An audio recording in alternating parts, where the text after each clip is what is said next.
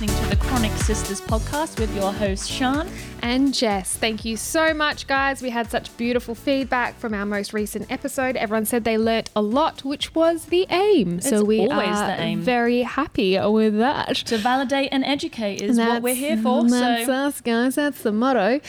This week is a very exciting week. Yes. We are interviewing, for those of you who don't know, Harrison Kefford, who is a 26-year-old boy who lives over east, and he battles an array of chronic illnesses just like you gals. Absolutely. So we will be talking to him, but first, It's the fun fact follow-up.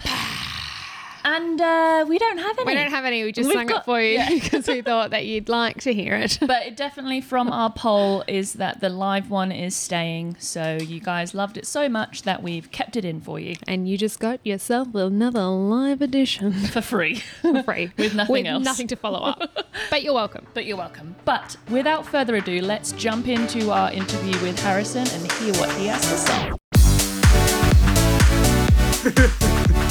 Hey Harrison, how's it going? Welcome to the Chronic Sisters podcast. Thank you so much for giving up your Wednesday. No problem. I think we're all a bit hot and flustered. Yeah. Look, it's 40 degrees here in Perth and we are literally melting. Jess and I have Cool and Soothe gel packs stuck to our spines, trying to cool down our central nervous system, but it's quickly melting, isn't it? Yeah, it's a wild ride. I'm quite red and rosy, like I've run a race, but the race is just living, I guess, today. I love that. You can't expect too much sometimes. Oh my God. But thank you so much, Harrison. And we obviously found you on the wonderful World Wide Web on TikTok. Yes. Love your content. I've been a huge fan. What's that thing when you say like long time watcher, listener, first time comment, or long time follower? I don't know. I don't know what it is. that. Anyway, I've been creeping on your TikTok for a while. Yeah. You're welcome. So your TikTok has actually gained some pretty impressive traction over the last year or so. How do you feel that your story has kind of been received on TikTok? Overall, it's been, I think, good and bad, overwhelming. I don't know if that makes sense. I think the general consensus every time I read comments or, like, I wake up most days and I have DMs from people. Yeah. Like 99% of them are really good, and then there's like the one person slips through and they're like, screw you or fuck you, like, Yeah. you know. Always a troll. But like overall it's been really good, and I think good comes in a way that's like it's made me feel more like a level of importance and like empowering. Validated. Empowering in two ways. Empowering because I've never really viewed myself as like being disabled. I've always really viewed myself as being just chronically ill. And I think a friend of mine, she has been really helpful in just being like, no, you should really be able to identify yourself as being disabled now, because disabled, or the general understanding of being disabled, has always been like, quite frankly, like you're in a wheelchair or something like that. That's how society has viewed the word disabled. But now it's more just like, no, if there are like disabling barriers to your life, you're disabled. And I think, I just ultimately feel like my TikTok or my profile or my presence on the app has made me just feel so much better about my place in the world. We love that. And that's our whole podcast is about that. We both live with lots of chronic illnesses, disabilities, but you can't often see them. Correct. And so that's what this whole thing is about. And we just did an episode last week actually on ableism and how the able-bodied and the neurotypical are favoured in society, and about creating a space for all of us who don't necessarily fit in. You're going to love, if you manage to go on TikTok after we've finished, or even if you pull it up right now, you are going to love the last two TikToks that I just posted, because somebody... I watched them last night. No. There's been two new ones in the past hour. What, since last night? He's a fast creator. No, Fuck, he's I quick. tagged someone you'll see the comment and it'll immediately get your back up. And the guy's now since deleted his comment because everyone else has been like hitting back at him. Yes. So it's so Clicks to the internet. We Yes. love that. I love that. All right. We'll definitely look. We'll have We'll to look look it after up. this episode for sure. Absolutely. But it's also very interesting in that you're navigating through your own identity, right? With your chronic illness and your disability. And it's mad. Like, if you actually said it out loud that you are talking about your personal vulnerabilities on a mass global international app to the public, and then you're actually getting a good validating feedback of your own identity, that's madness in terms of like, it shouldn't happen like that. It actually shouldn't. Because right, everything that you're taught throughout your life is that if you talk about yourself that in a different way that's not the able body, you expect negative backlash, right? Because you're stepping out of this norm. Yeah. But to actually fully embrace who you are and just say it with pride and to explore that identity is massive. And to add to the fact that you're a guy also. I mean, it's something that we can't avoid. You're a male, we're female. Girls love a chat. We love to divulge information to each other.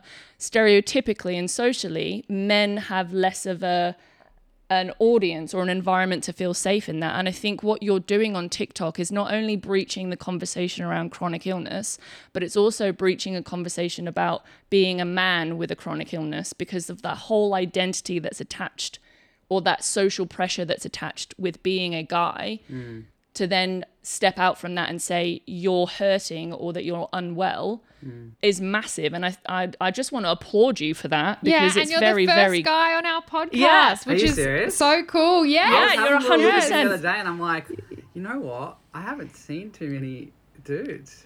exactly. But also, like, I don't necessarily view my it in that way. Like, it's awesome that you view me being like a man and in the space, like being able to use my voice. It's like quite foreign. It's not very much heard of. But like, someone actually asked this on a TikTok live, maybe like 2 weeks ago, about this same sort of thing. And the way my response is like, I just view myself as everyone else, like not necessarily in like a male, female, however I identify, sort of thing. But I understand that there is probably some importance in, and I probably have like, not like power or more, just like more influence being a man, in hoping that other dudes can probably see that it's okay to talk about their stuff. That thought has never really sat with me before, and it's quite foreign for me to be like, you know what, maybe there is more scope or some importance to me actually being like, and talking more about the fact that I am a dude that is okay with being vulnerable on the internet, and it is okay for other guys and men to be vulnerable on the internet. So I've never really thought about it. It's maybe something that I need to work on this year or whatever. Yeah, it's amazing. You need to plant that seed and journal the shit out of it, because honestly, from two girls who the similar thing happened to us, in that we were just talking shit about our lives and our experience. It's something we experience every day and have done for our whole lives. We thought nothing of it. Like, we were like, surely people aren't going to want to listen to this. And then to actually be like, we've been craving this discussion. Thank you so much for opening this door. You're actually opening so many doors of conversation that you don't even know about. So I just want you to like really just sit in that you are doing amazing things just by being yourself on such a global platform. And it's amazing. It's whatever. I never really know. Everyone's like, no, you're really good at taking compliments and stuff like that. I'm like, I suck at taking compliments. I never really know what to say. I think I'm saying the wrong thing. I often feel like I'm not as influential as what people make me out to be, particularly in the past like 12 months when things have blown up. But like, it's going to be an ongoing thing for me to try and accept that maybe I am important, and you are people value absolutely. my voice. So I don't know. It's something I've got to work on, but it really does mean a lot for you both to say that. So thank you so much. Yeah, and it's like us. We never think we're doing anything special either. Right? And then it's like when people in 19 countries listen to you, you're like, oh, okay, maybe people do want to listen. Yeah. Okay, fine. And you know what? Because we're a part of a community that, stereotypically we try and avoid attention because we've grown up or we've experienced the attention to be a negative thing, right? So we never really want to be like, look at me, because it's always been for the wrong reasons previously, perhaps. So to actually take on a compliment is very hard, and that's not unheard of, and it's not unnormal. But I think there's so much power in actually embracing the fact that, you have strength and you have purpose, and your purpose is amazing. And I'm so excited to finally get to talk to you face to face. Well, virtual face to face. But to like actually like chat to you on, a more of a vulnerable level, because obviously TikTok is max 60 seconds or whatever it is. But like, I think you have so much more to say, and I'm so excited to get into it. I can talk. I think you've been on my lives before. Quite often I'm like, I'm going to be on there for like an hour or something like that, and it'll be like at 8 o'clock, and they go to like 1 a.m. in the morning. I'm like, I stop. I've got to get off. I'm too tired. Time out. Like, I need to sleep. Who am I? Before we keep going, I feel like for the people, Sean and I know about you and your life and your chronic illness story, but can you tell everyone else especially what your last 12 months have looked like and where you're kind of at now, and a bit about your chronic illness background? Okay, so I think in the past 12 months, I think I've certainly gotten to a level where I'm a lot more comfortable with my overall health and stuff like that. And it's quite, although I'm okay with it, there's still so much personally that like I need to work on, and like every single day is, I'm sure I wouldn't need to tell you, it's a battle. Like every single hour is a battle, in the past 12 months, I was recently diagnosed with osteoporosis, which I think for like 20-something-year-old, or not for like just a 20-something-year-old, but even people younger than that, like everyone of all different ages can be diagnosed with osteoporosis. But I think for me, and just as like society has imposed this view that osteoporosis is largely like an older person's... Older women. That's Totally. Because you're less frail, and you're more frail and stuff like that. And when I was diagnosed with that, which was onset by taking steroids and prednisolone for like since I finished year 12 in 2012. So I've been on steroids on and off since 2012, which is not good. But without them, I probably, I don't want to say that I wouldn't be here, but in the same way I probably wouldn't be here, because steroids are incredible. But yeah, that osteoporosis was brought on by the steroids, and when I was diagnosed with that at the same time, I just decided to start TikTok, and so that's been my past 12 months with that. I also have Crohn's disease. And so that's why you were on the steroids originally? Yeah, because of my Crohn's, when it flares up, it's like one of the best ways to manage or contain a flare. So, and I also have a condition called PSC, so primary sclerosing cholangitis, which is quite a mouthful. Wow. Glad it's got an acronym. Yes, which is the liver disease. So they're both sort of linked, the Crohn's and the PSC. And then I also have a neuropathy, which is called chronic inflamed demyelinating polyneuropathy. And that was hell when I was originally diagnosed with it. I had to go to rehab.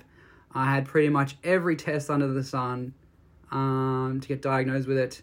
And I go and have every 2 weeks, I go into an oncology ward where I have my treatment for it, which is IVIG, which is a blood product, which is an infusion.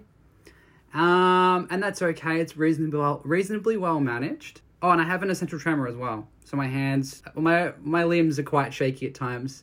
In my videos, sometimes people will be like, why are your hands shaking? And I'm like, well, I'm not nervous. It's more just that my essential tremor is really wild today, and it looks like I'm absolutely pinging off. Like... Can be taken the wrong way sometimes, depending on the context. So what were some of the symptoms that you had at the beginning of your health journey that led you to reach out for some help from the medical field? Well, I was doing my year 12 English exam, and I rocked up to school, and I was in my library with all the other year 12 students, and my friends at the time, incredibly switched on, loved them, great. But it never would have dawned on me that they were really looking at me as a person, especially being all dudes. Like, we're all just like, you're okay, you're well, there's nothing wrong with you. But I remember we were standing there, and we were like 40 minutes before going into our English exam, and they all looked at me, and they were like, dude, you look yellow. You look like you're out of The Simpsons or something.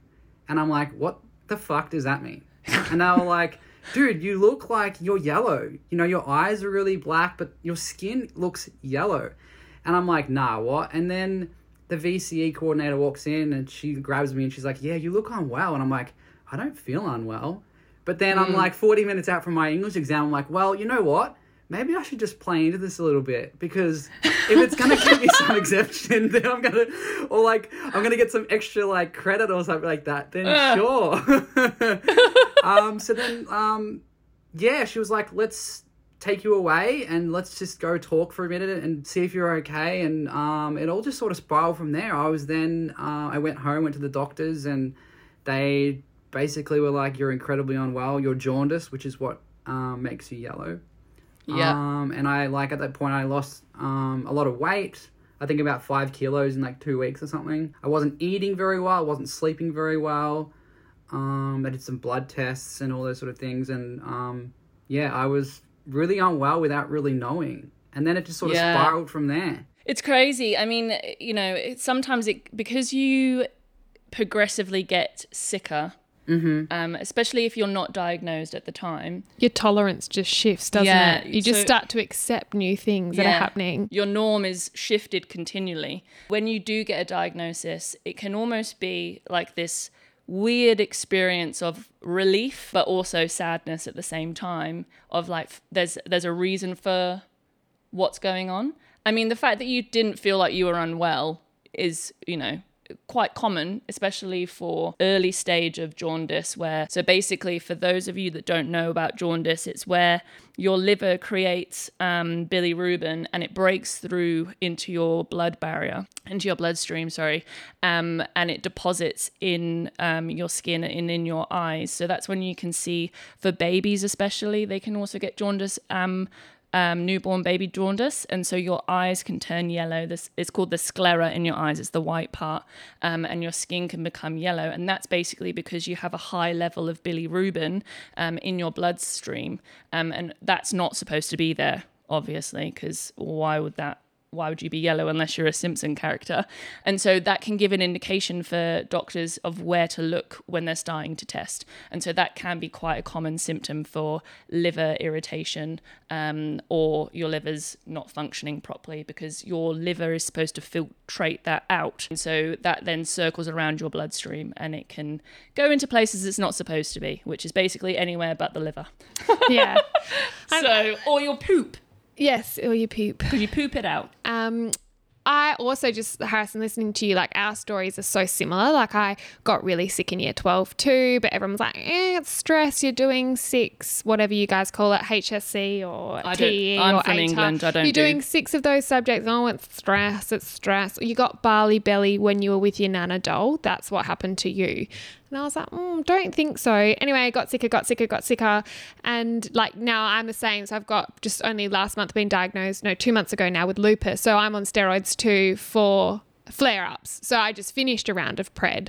And so I just I feel ya on a whole new level, mate. Like, did you start, what dose did you start on? And now you've weaned down? I just started on, yeah. So it wasn't too hardcore, just 25 milligrams for this one. Still pretty hardcore. It's still pretty hardcore, yeah. I'm loving the drug chat. I know, yeah, just 25. What did you guys do? But even like when you're talking obviously about IVIG, like I'm an intensive care nurse, so obviously I know exactly what IVIG does and how it works. But that's not a short infusion either that you're expected to have. And like, takes a while. It's a long infusion, and you're saying once every fortnight having this now as an ongoing treatment. Like, how does that feel going in and out every fortnight for that? Especially with COVID at the moment over there in Melbourne. Yeah. I love talking about going into hospital, particularly going into oncology for me, because I actually view not just the oncology ward, but hospital, the one that I go to is like a really safe space for me. That's lovely, by the way. Yeah, no, that's really nice. It's a very powerful like thing, because there's a lot of people that view hospitals and as a very traumatic, but also just a very negative space. And I think that that's okay, because there's, for some reason, and it's a very traumatic place for a lot of people. I actually, as much as it's very exhausting on my body, particularly not when I'm having the treatment, but particularly like a few hours after and 24 to 36 hours after, because your body's trying to figure out what this shit is that's being infused into your blood and in your body. It's like, well, where do I store this? What is it? It's not normal. It only happens once every 2 weeks. But the overall experience of it all has totally changed who I am. And it's not just about getting the IVIG for me.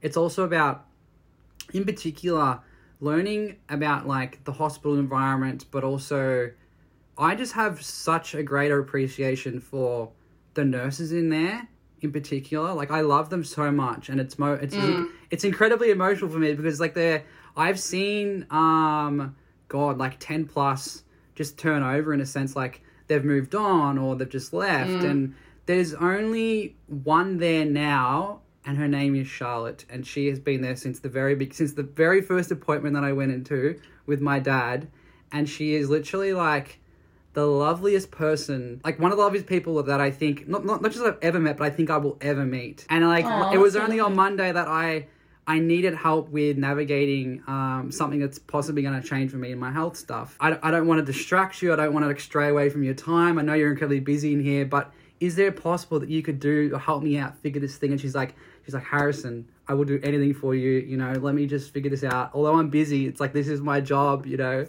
So yeah, there's so much that I could talk about in terms of getting the IVIG and being in there, but I think that's the most simple way to put it for me, I think. Yeah. So that's so lovely, especially for us, because obviously we are nurses. And so I mean, we can't speak for Charlotte, but I can only assume by the small story that you've told us is that is exactly why we became nurses, is to help people exactly like you. And, you know, I've had families in my career that I would honestly walk over hot coals for, because that's just part of who we are as professionals. And, you know, nursing is a caring profession.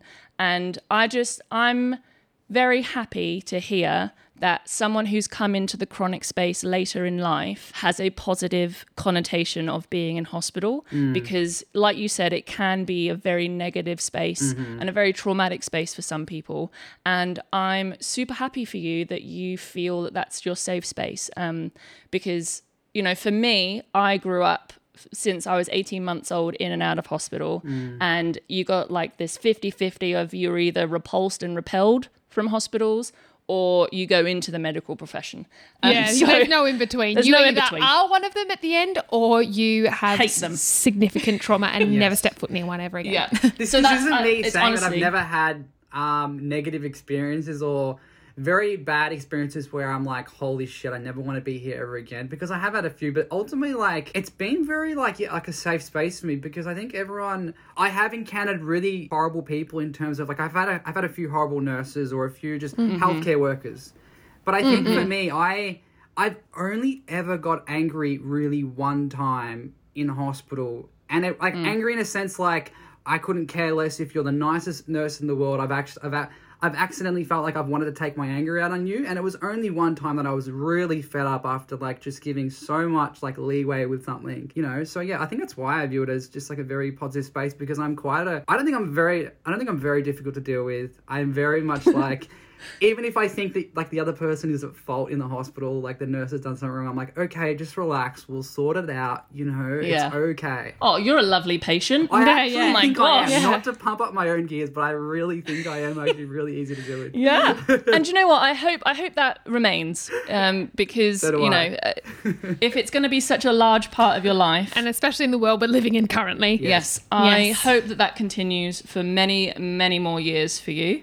And I wish more patients were like you. On the COVID landscape of going into hospital, it is at times, sometimes quite lonely or isolating, because I think, I don't know what it's like up for you up in Perth, but here they're actually not allowing just like anyone to go into hospitals in terms of visitors, or you're not really allowed company at all when you're having your infusions, whereas like 2 or 3 years ago, you could have like 2 people come in and sit with you, you know. Yeah. They're limiting the amount of people that are actually having treatment at the one time and stuff like that. So the only real like communication or friends or company I have are like the nurses, which is why I think it's great of me to have, you know, almost view these nurses as like friends, because, you know, they've seen me like break down in there and on my good days and bad days. And I think it's important. It's been really important for me to view them as friends, because, you know, I can talk to them, and often like the only other bit of communication I have is through my phone on TikTok or texting someone or something, you know. So, and it's weird, man. Nurses have no filters, so you can talk to them about anything and everything, which is a great thing. And it's probably why Sian and I became such good friends so quickly. And it is a wild, wild ride. And that's like, like Sean and I were saying, we get in the lift at work and people clearly listen to us and they get in there, start telling us about their therapy appointments, and you're like, whoa, but they just forget that. See you in your scrubs, know who you are, what you do. And like, you know, I also work in palliative care, so I deal with death every day, and I'm very comfortable in that space and talking about people's greatest fears around that. And so sometimes out of nowhere, people will just have these hardcore conversations that struck you, but that's why you get into nursing at the end of it. Like if you can hold that space for someone who is vulnerable or who isn't allowed visitors in the time that we're living in, and if you can be that person in that space, like that's exactly why we do it. And it's so nice to hear such a positive, totally, and you're like the patient side of it. Yeah, and it's the same thing that we tell junior doctors, don't piss off the nurses. So if you want to, so if for junior doctors out there who are starting their rotations, do not piss off the nurses, because nurses will make your life so much easier or so much more difficult. It's very, very important to be nice to your nurses. And that's my TED Talk. That's a hot tip from Sister Shan. Oh, it's super That's my TED Talk. Oh, I mean, also, just don't be rude. I mean, don't be a rude person. Yeah, don't be an asshole. That's what half this podcast is about. Just be kind and nice to people, and we'll be good. Yeah. But Harrison, you just also mentioned a bit about, you were talking to Charlotte about what your next 12 months might look like and what the future might look like for you and your disease management and ongoing treatment. What does the next chapter for you look like or might look like? I think obviously share as much as you want to share. Share. Look, I'm pretty open on TikTok, so it'd be quite foreign for me, or you know, irresponsible for me, or whatever the right word is for me to not be like, well, if I'm sharing on TikTok, then talking about it on here. But I think the biggest thing for me is going to be possibly a massive life change in with my Crohn's, in that I've been on 5 different treatments for it, and I'm on my 5th one now, which is a drug called tofacitinib, which is 4 tablets a day, so I take 2 in the morning and 2 at night time, and that treatment, in what I feel like, isn't working. And I recently discussed as recent as Monday to my GI, and that I am possibly exploring just going down the surgery route and getting an ileostomy, so a stoma, because I'm incredibly fed up, and I'm 5 different treatments that are quite intense on your body is not good. It's not good, you know. Different side effects and stuff like that. So, last January it was mentioned to me, and I got in the car with my dad, because my dad came to that meeting. My parents never come to any of my appointments, but I said to Dad, why don't you come this time, because we were both fed up. Yeah. And it was mentioned that surgery was an option for me, or it was a possibility, and I was like, please, I don't want this. As someone that's 26 years old, you know, or in their 20s, still wanting to enjoy life. I think everyone wants to enjoy life at all different ages, but I think your 20s is largely associated with like wanting to enjoy life and doing as much as possible and trying to just ignore everything else. Absolutely. But yeah, I think I've more in the past like 6 months, with the help of a couple of people in particular, through TikTok and talking to people and just researching that, I think surgery is probably appropriate for me now. And look, it hasn't been signed off on, but the fact that it's already been mentioned to me, and the surgeon that did my last colonoscopy, who would do the surgery, he mentioned to me, look, it's inevitable. You're probably going to need it very soon. Let's just do it. And I was like, no, mate, I don't want to do this. But now I've come around to the fact that it's probably appropriate to do now. So I'm just waiting for everyone to be like, yes, this is what we're going to do. And then I can be like, well, let's just do it. So I'm literally sitting here with pamphlets next to me. I've got stoma bags sitting right next to me right now. Every like 20 minutes, I keep looking at them, you know. Yeah. It's all in my room at the moment. So I'm just working through it. But that's probably the biggest sort of thing in the next 12 months for me. Yeah, and like, I literally have nothing else. I have things on my schedule, but like in terms of mental focus and just like my entire focus, that is my immediate focus at that moment. And not that I've cut people off, that's probably not the right way to put it. It's more just like, for the first time in a long time, I feel like I put myself first a little bit, because this is a very big life change. It's huge, yeah. Yeah, so that's probably the most immediate thing for me. And it's so hard, like, obviously for people who aren't medical and don't know what a stoma is, it's where you pull your intestine to the outside of your body, and an ileostomy is higher up, so your smaller intestine, where a oh, sorry, I got the hiccups. That's a wild ride. I just aspirated on my own you, saliva. I was like, it's fully coming, struggle but it's then. I was like, I am not doing any CPR on you, mate. No, sozdol. But that's when your large bowel comes out. So it's more of a formed stool. And like for me, I touch stomas all the time. Like, Same. Yeah. We're like all over that. Could talk about them all day. We've got lots of tips and tricks. No tricks. ticks. Lots of tips, not many ticks. No ticks. But they, I just see kids thrive with them. And Yeah. I know, I guess that's just a positive thing for you to hear. Like, I see kids have such amazing quality of life. Just last week, a baby got one 4 months old, and watching her learn to smile Because she's not in pain. Because she's not in pain.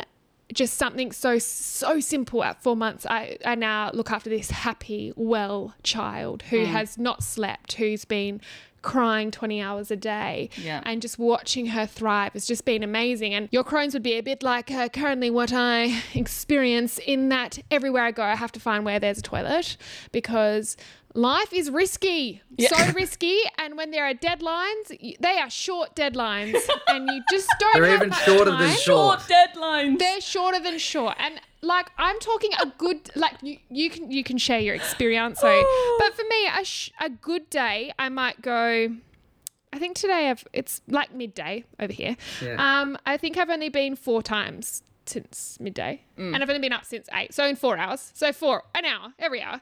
And that's a good day for me. But yeah, I'm talking like, so prior to year 12, I like had a bit of like poo phobia, where like I couldn't poo at a friend's house on a sleepover or in public. But now there is no shame. There's no barrier. No barrier anywhere. You got to go. But literally, I have to think about where I park my car. Is my car close to a toilet? Today, I had a baby shower at a park on the beach, and I was like, oh, I'm just going to park right near this toilet, because I'm going to go before I go to the park, and I'll stay at the park for an hour, and then I'm going to go on the way back. Yeah. Do you keep like an emergency kit in your car, like with like a couple of pairs of underwear, some wipes, and all that sort of stuff? I have knickers in the front zip of my work bag, yes. And in my glove box, I do have a little toilet roll, some hand sani, and a spare pair of nicks. That's the best way to approach. That's one of the best ways to approach it. No shame in that. Yeah.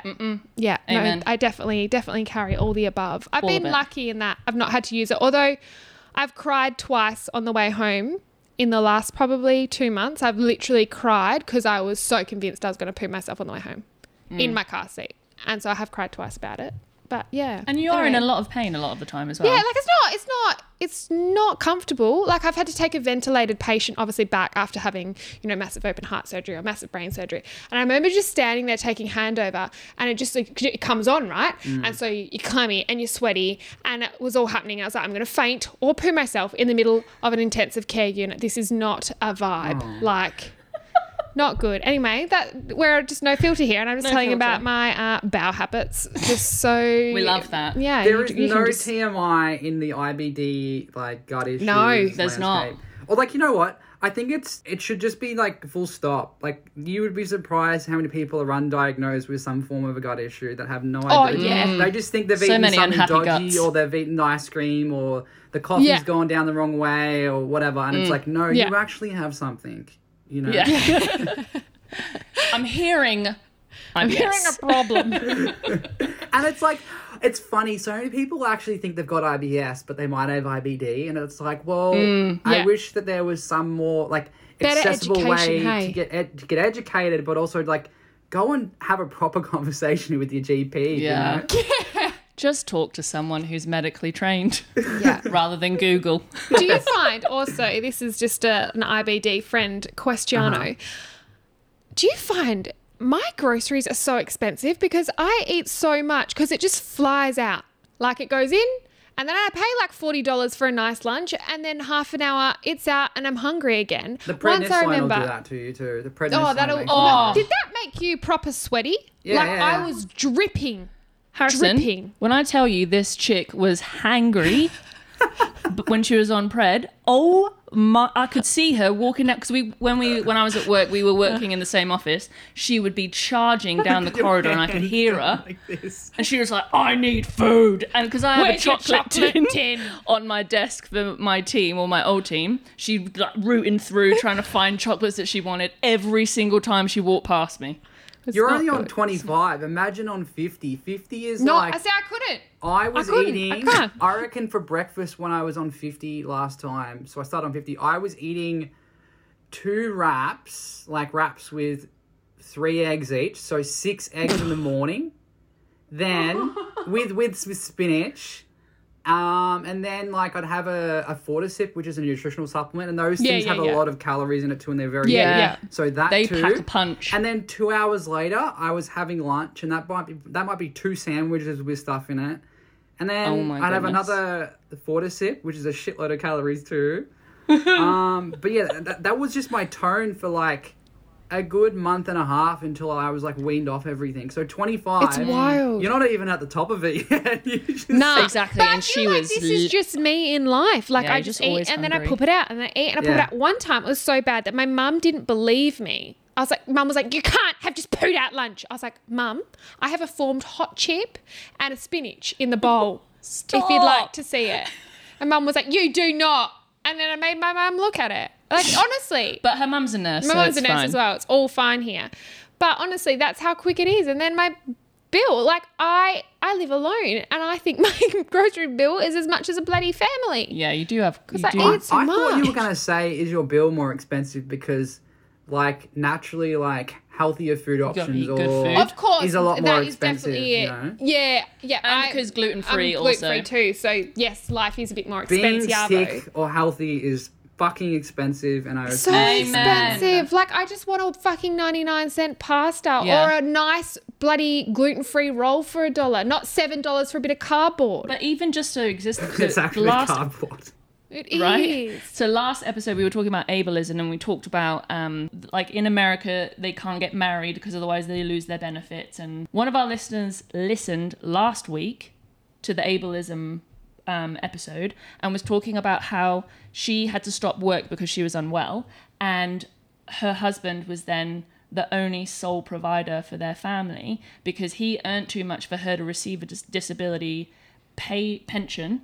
So they then went down from 2 paychecks to 1 with no ability to get extra help, even though she needs multiple imaging, doctor's appointments, specialist appointments. Therapy, You know? drugs. Like, it is insane how much money we have to have just to exist at a minimum level. Like, it boggles my mind completely. No, But I'm that's with you. another- I think even I'm on the DSP at the moment, and even to get on that with all of my stuff was the most challenging.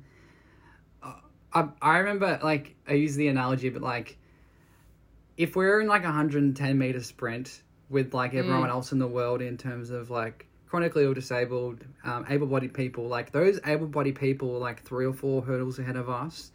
We're 3 or 4 hurdles behind, but we're still trying to like manually walk or step over that one hurdle. Like that's how it is for us, you know, in trying to receive and get access to anything.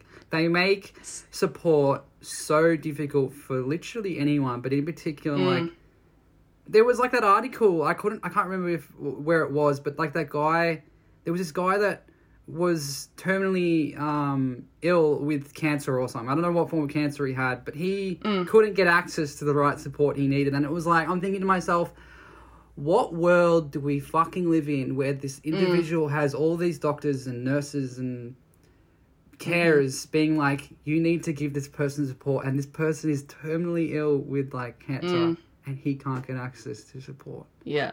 It's mad. There's so much paperwork that you have to fill in. Oh. It's difficult to complete. It's difficult to submit. You have to have certain people to sign it, blah, blah, blah.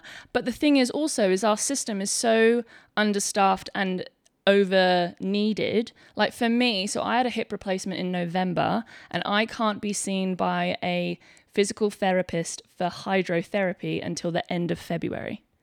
So luckily, I have access to family pools for no charge, and I can do, you know, a hydrotherapy for myself, by myself. But if I wasn't able to do that, I would either have to pay to go and enter a normal pool or not go.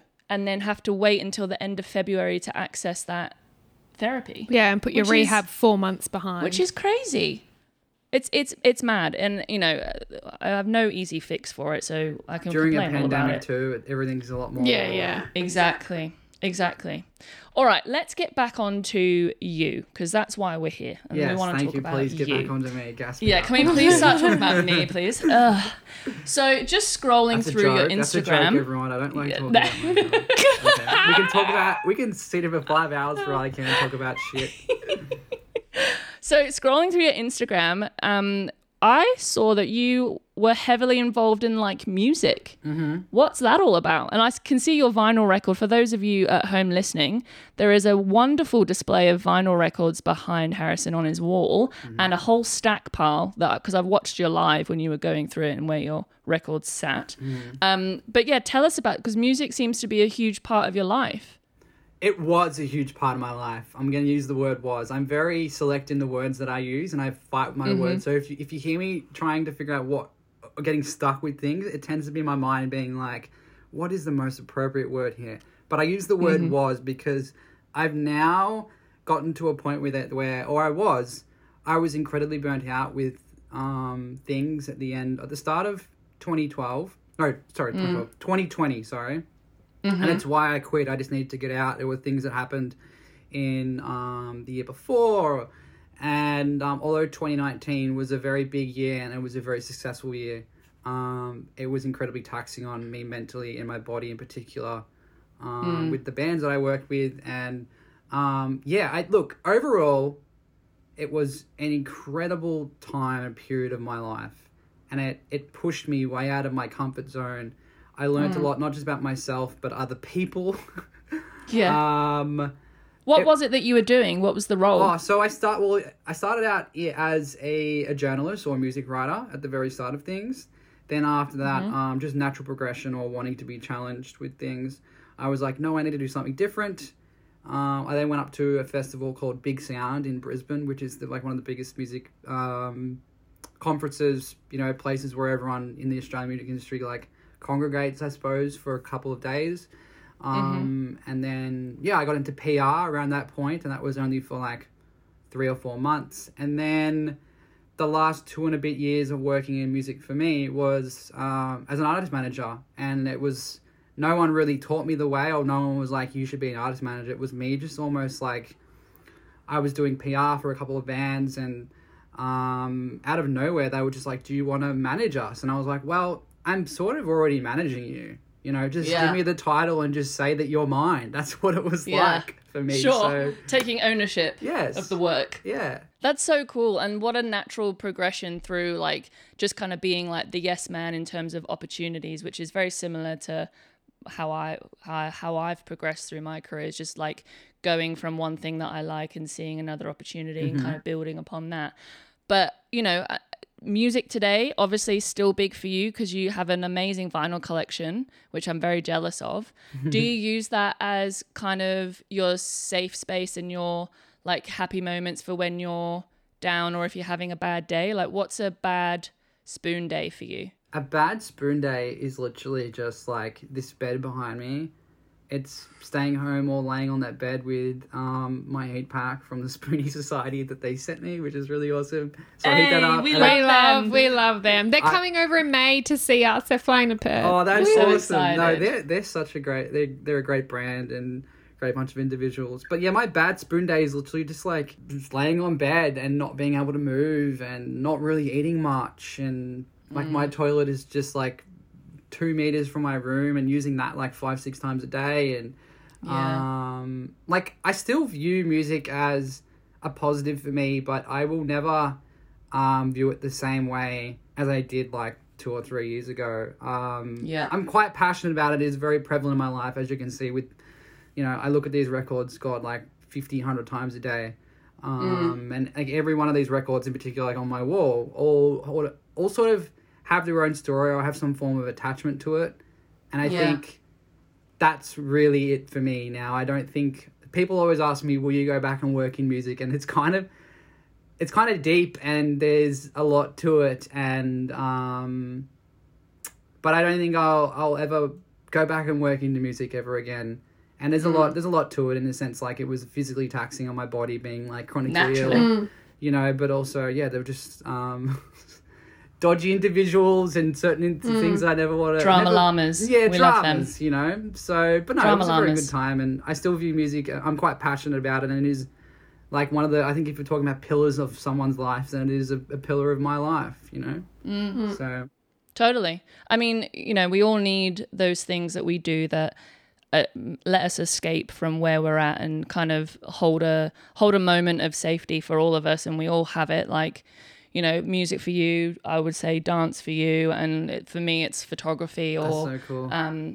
So yes, you know, we all have like a creative outlet that kind of allows us to not feel, you know, potentially as sick as we do, or gives us those like good serotonin boosts that we need. Like, you know, we all need them at the best of times, let alone when you're constantly battling just to get through a day with some spoons left in the drawer, do you know? Definitely. So, you know, it's a something that those of us that have invisible chronic illnesses can struggle with, because you can burn yourself out quite quickly, both internally and external, both from being visibly fine, like looking okay, and feeling as though the expectation of you is to overperform past your level of ability because you don't look as sick as you are. Hey? So that's working in music, being able to like overperform more than like you actually can, and sometimes like for me working in music, like not many people knew I was sick or had much wrong with me, and it's so funny.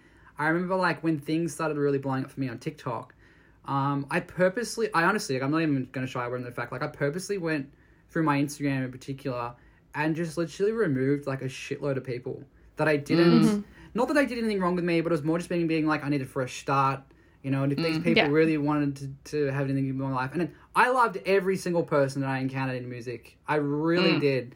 But it's more just like, if they wanted anything to do with me, they would reach out to me. And like, I've had tons of people that didn't know I was sick that I encountered in music being like, reach out to me in DMs, being like, I just saw your TikTok. Like this, I never knew this was a thing for you. Like, you know, I have a family member that has this thing, or I think it's incredible that you're talking about this. And it's like, well, yeah, so now you know that I am battling this, and this is why sometimes like I didn't email you back, or I was incredibly exhausted, you know, I didn't want to do this or do that, or when you asked to buy me a drink, I didn't want to drink or something, you know? Yeah. You know? Totally. Absolutely. Explains it to other people. Yeah. Yeah.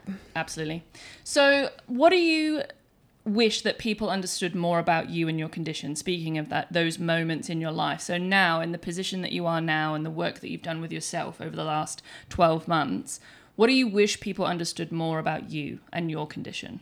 The simplest way to put it is just how quickly like my day or like my condition or way of feeling can deteriorate in a matter of like an hour. Like I could be like, I could wake up and have breakfast and do my medications and get in my car and drive down the street, and on like pre-COVID, or even when it wasn't as scary to walk, and I could like go and do my shopping, but in the middle of like the shopping center or the shops, I could just start to feel like my Crohn's flare up. And like when that's happening, I immediately have to think like, you know, like you said before, like where's the toilet? How long am I going to be at the shops for? Like when I get home, like what's going to happen? And then when I get home, it's generally like my day's been derailed. I just wish people knew that how quickly it is, not just for someone with Crohn's, but any kind of condition, just how quickly like a bad day for them can arise. You know, that's what I really just wish that people understood about being sick or identifying as disabled or being of a chronic illness, is just how quickly, you know, a good day can turn into not just a bad day, but a really fucking shit day. Yeah. And with no warning almost as well. And how like it's never going to be good days forever. Like the whole thing, it's a chronic illness. We can't cure any of that. Like yesterday I worked a 12-hour shift. I got home. I got through my 12-hour shift, felt a bit off. And then I had the worst endometriosis flare-up I've had since I was in hospital 6 months ago with it and septic and really sick. And I posted a photo on our page. I looked probably 6-7 months pregnant.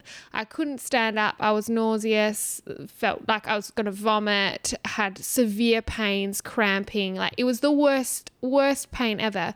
But, you know, I'd done a whole 12-hour shift and I was like, oh, this is wind down time. I've just done 12 and a half hours. This is some me time. And then bang, flare. And then that just wrote me off completely. And I had a list of all these things I was meant to do this morning. I didn't do any of them because I was like, nope, I changed my alarm when I was meant to get up. I snoozed it for an hour because I didn't sleep the night before because I was up sick all night. And it just changes so quickly. And the anxiety around like you get over this, like this will probably be a week flare. I'll probably get over it. I'll go back to the rheumatologist next week. Might start something else. And then I'll feel pretty good for a week. But it's the anxiety of like, oh, when's the next wave going to hit? Yeah, like, you can't really just, it's like... You can't plan life. It's not just like you can't plan life. It's more just like, it's so difficult to... Whenever you're having a good day and you're feeling really happy or a good period, it's so difficult to... Even though you're happy and about celebrating those good times and you feel like you should, it's still like in the back of your head like, shit, I can't really celebrate being happy or these good times because... This could change in a matter of fucking 10 minutes, you know? Totally. It's so hard to fully enjoy and be present. Totally. That's exactly what I was going to say. Because you're constantly on edge. Yeah. And that's what it is. And that's why it's exhausting. Is that even though, you know, you can have good times, you're like, oh, is it 5 days? Oh, am I getting sick? Oh. For me, like, I get migraines all the time. And so for me, I can get, they're called visual migraines or auras.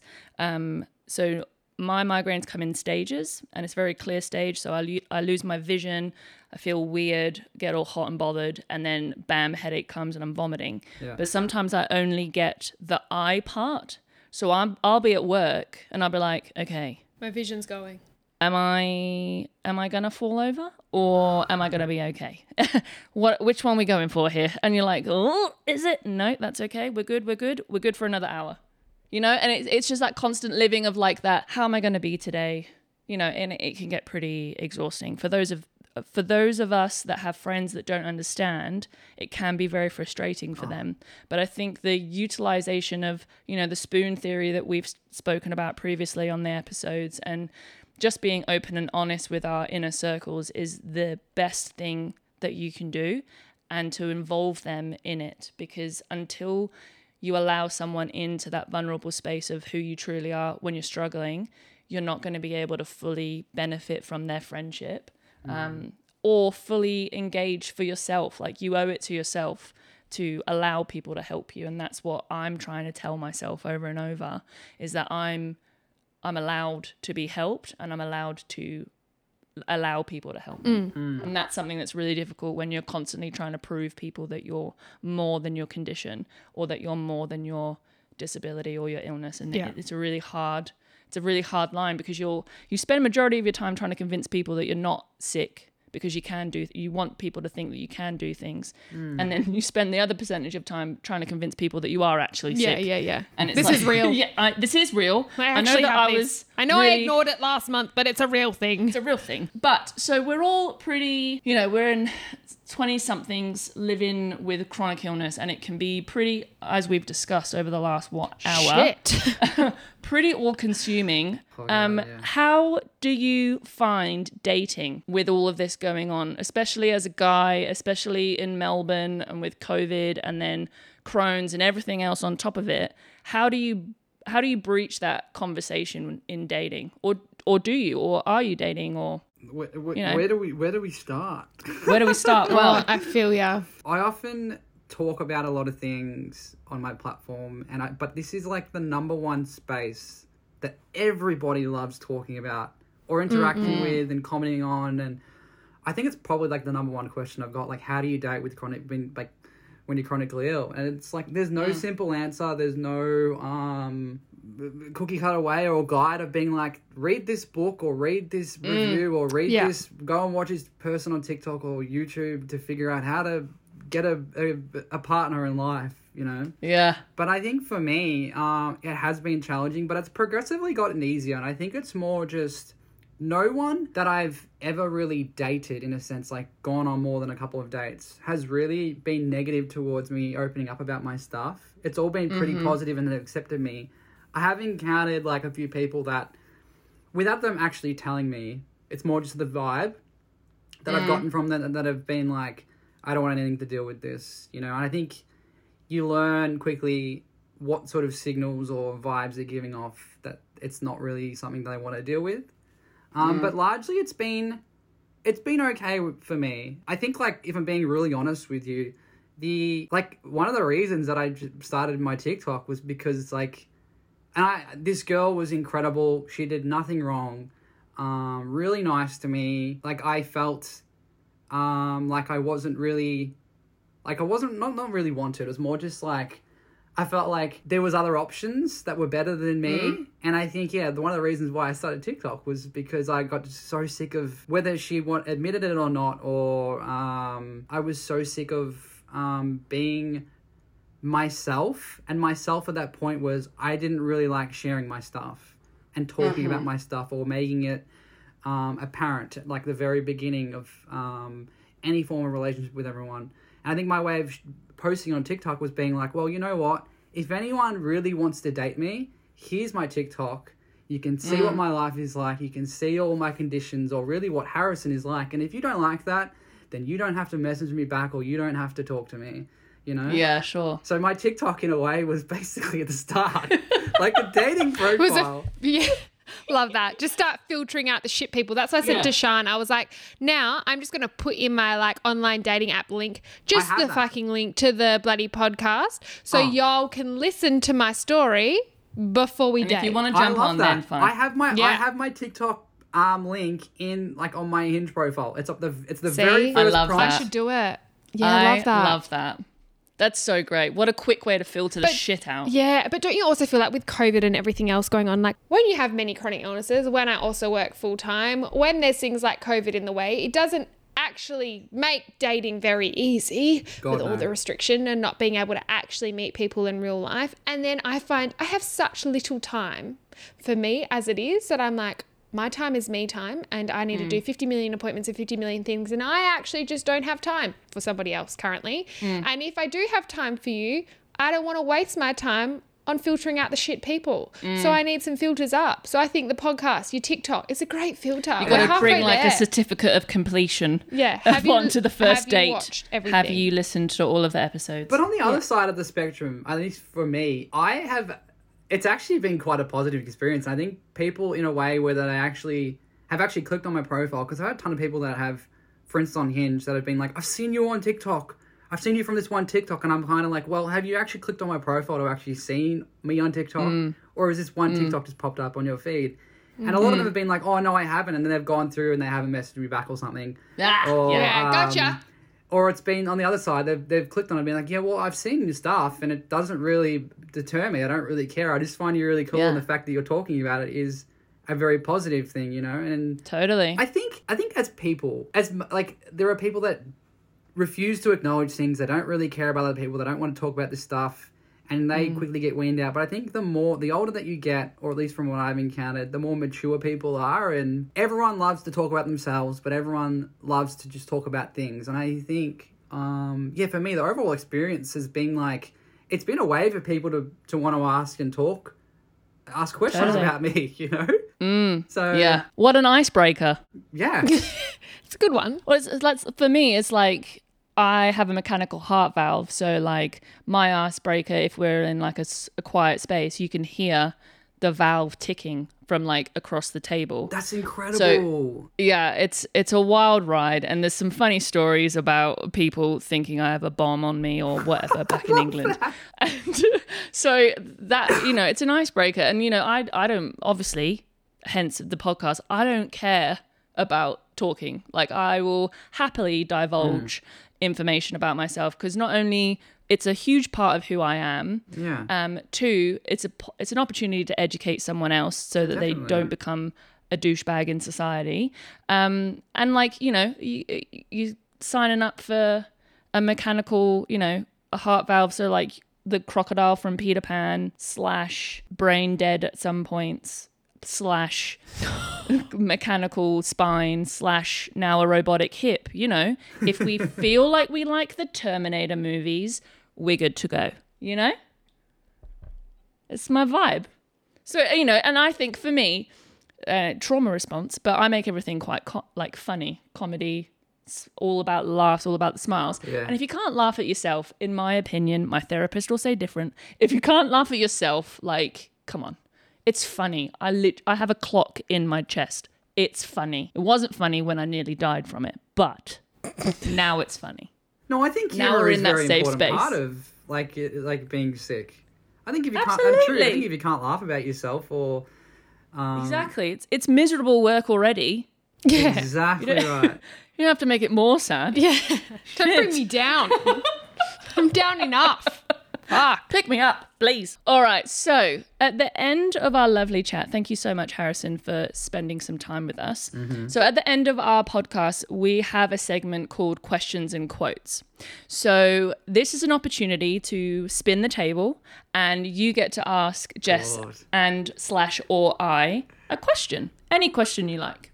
What does the next sort of, I'm not going to say 12 months because 12 months is quite a long time in chronic illness land, but what does the next sort of 6 months look for both of you? It's wholesome. I like it. Do you want to go first? Sure. My next 6 months, I want to find out a bit more about lupus and get on top of that. Mm-hmm. Like I said, I was only diagnosed in the last 2 months, so I'm only just in the midst of treatment and everything. So I want to kind of learn a bit more about that, find out a bit more about that and how I can control it just through lifestyle changes, although I'm probably doing them all, but I want to learn a bit more about that.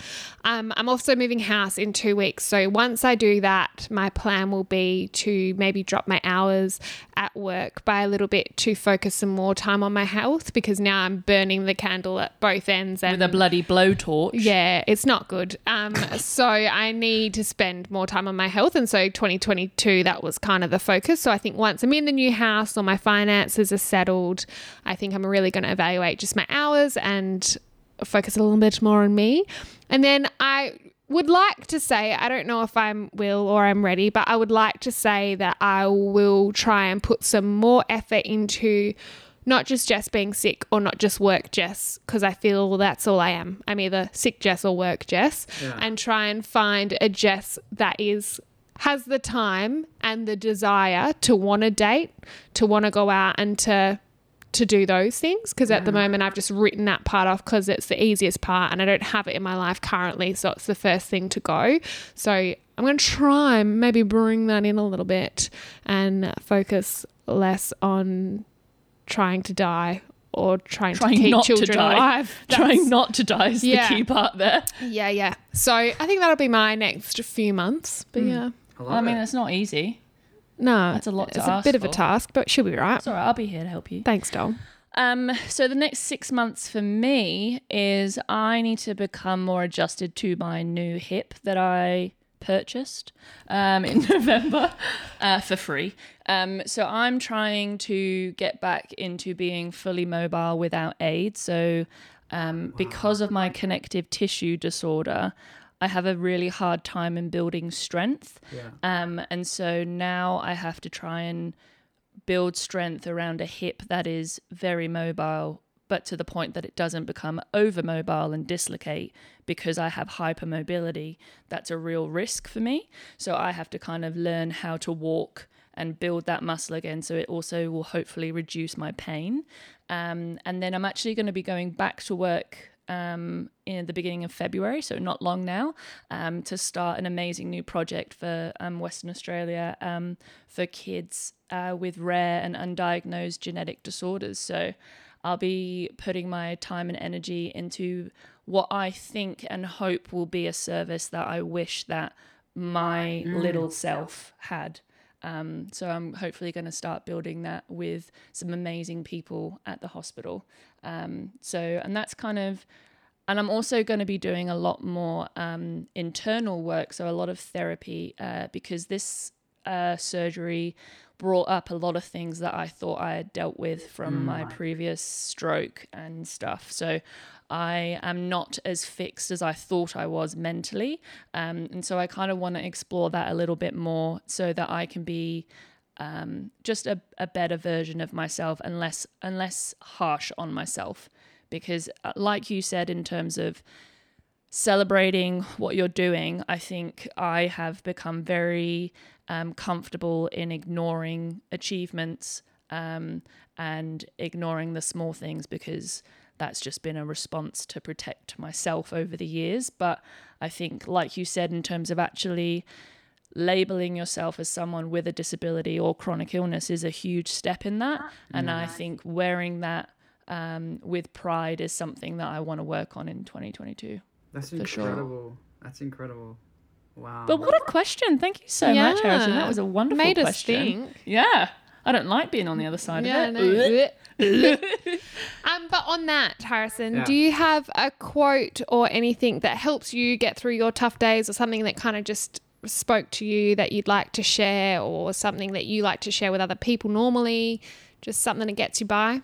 So someone that I met through TikTok and we're now quite close, it was the first comment that she ever left on my TikTok, and it was a quote, and I don't know who the quote is by, but it's always stuck. We'll do a fun fact follow-up. Don't worry. We'll Google it for you. The quote goes like this: "A truly happy person is one who can enjoy the scenery while on a detour." But the fact that it was the first thing they ever commented on a TikTok of mine, and I remember that their TikTok account got banned, and I could never find. It was for something really lame. They never did anything bad. Like they never did anything bad, but I remember it was my way of going back and remembering it, because I wanted to remember it to pull out a time when they were struggling with something.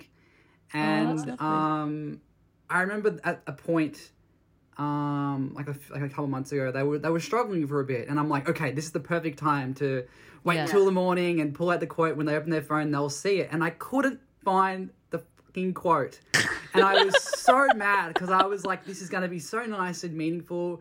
And I ended up just being like, so I wanted to send you the quote that you sent me, but since you've been deleted on TikTok, I can't find it. And I spent all night trying to Google, like, you know when you Google lyrics and you're like, what it's not about the destination, it's about the journey. Similar, but not the same. That's what I did. Is this what you meant?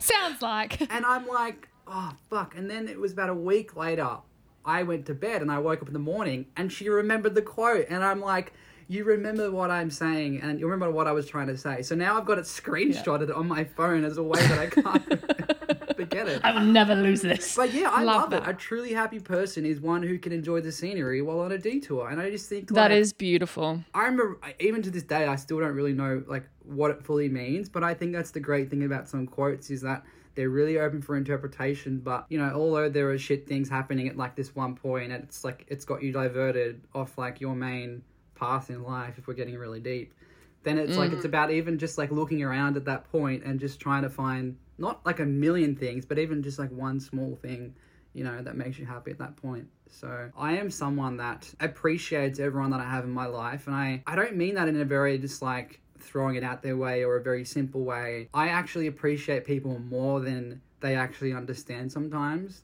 and it makes me quite emotional. And it's weird, and I was saying this on a live the other day, but yeah, I think that I will forever remember this person now, and I hope in a way that I never lose touch with this person just because they sent me one little random quote and now we're friends. So yeah, that's so beautiful. But that's the amazing thing about the whole chronic illness community too. It gives us a platform. We'd never be able to do something like this, and we'd never be able to meet and connect with you and other people. That's so right. There is something really cool and humbling about it. Although things can be real hard, it is something really nice to be able to connect with like-minded people who just care about other people and just want to be a kind person. Yeah, and it's just get it on a whole different level. Mm-hmm. It's that whole shared understanding of I don't know your specific condition, but I get where you're coming from. Yeah. You're so right. Totally. It's such a cool little community, and the more that we get involved in it, the more we feel at home, and the same that we try and do for our listeners and our supporters. So, and like I've said at the beginning, you're a part of that as well. And I just think, a combination, we're all doing the right things for the right reasons, and I think it's awesome. Thank you so much for your time, Harrison. We have loved our little chit chat. We could keep talking. I'm not even kidding. Oh yeah, I know. Well, we might have to do another episode further down the track. A fun fact follow-up with Harrison round 2. Yeah, absolutely. But for everyone else listening, follow Harrison on TikTok. He does amazing videos. We'll put the tag in the description. But for everyone else, we will see you next week and have a great week. Take care, guys. Bye.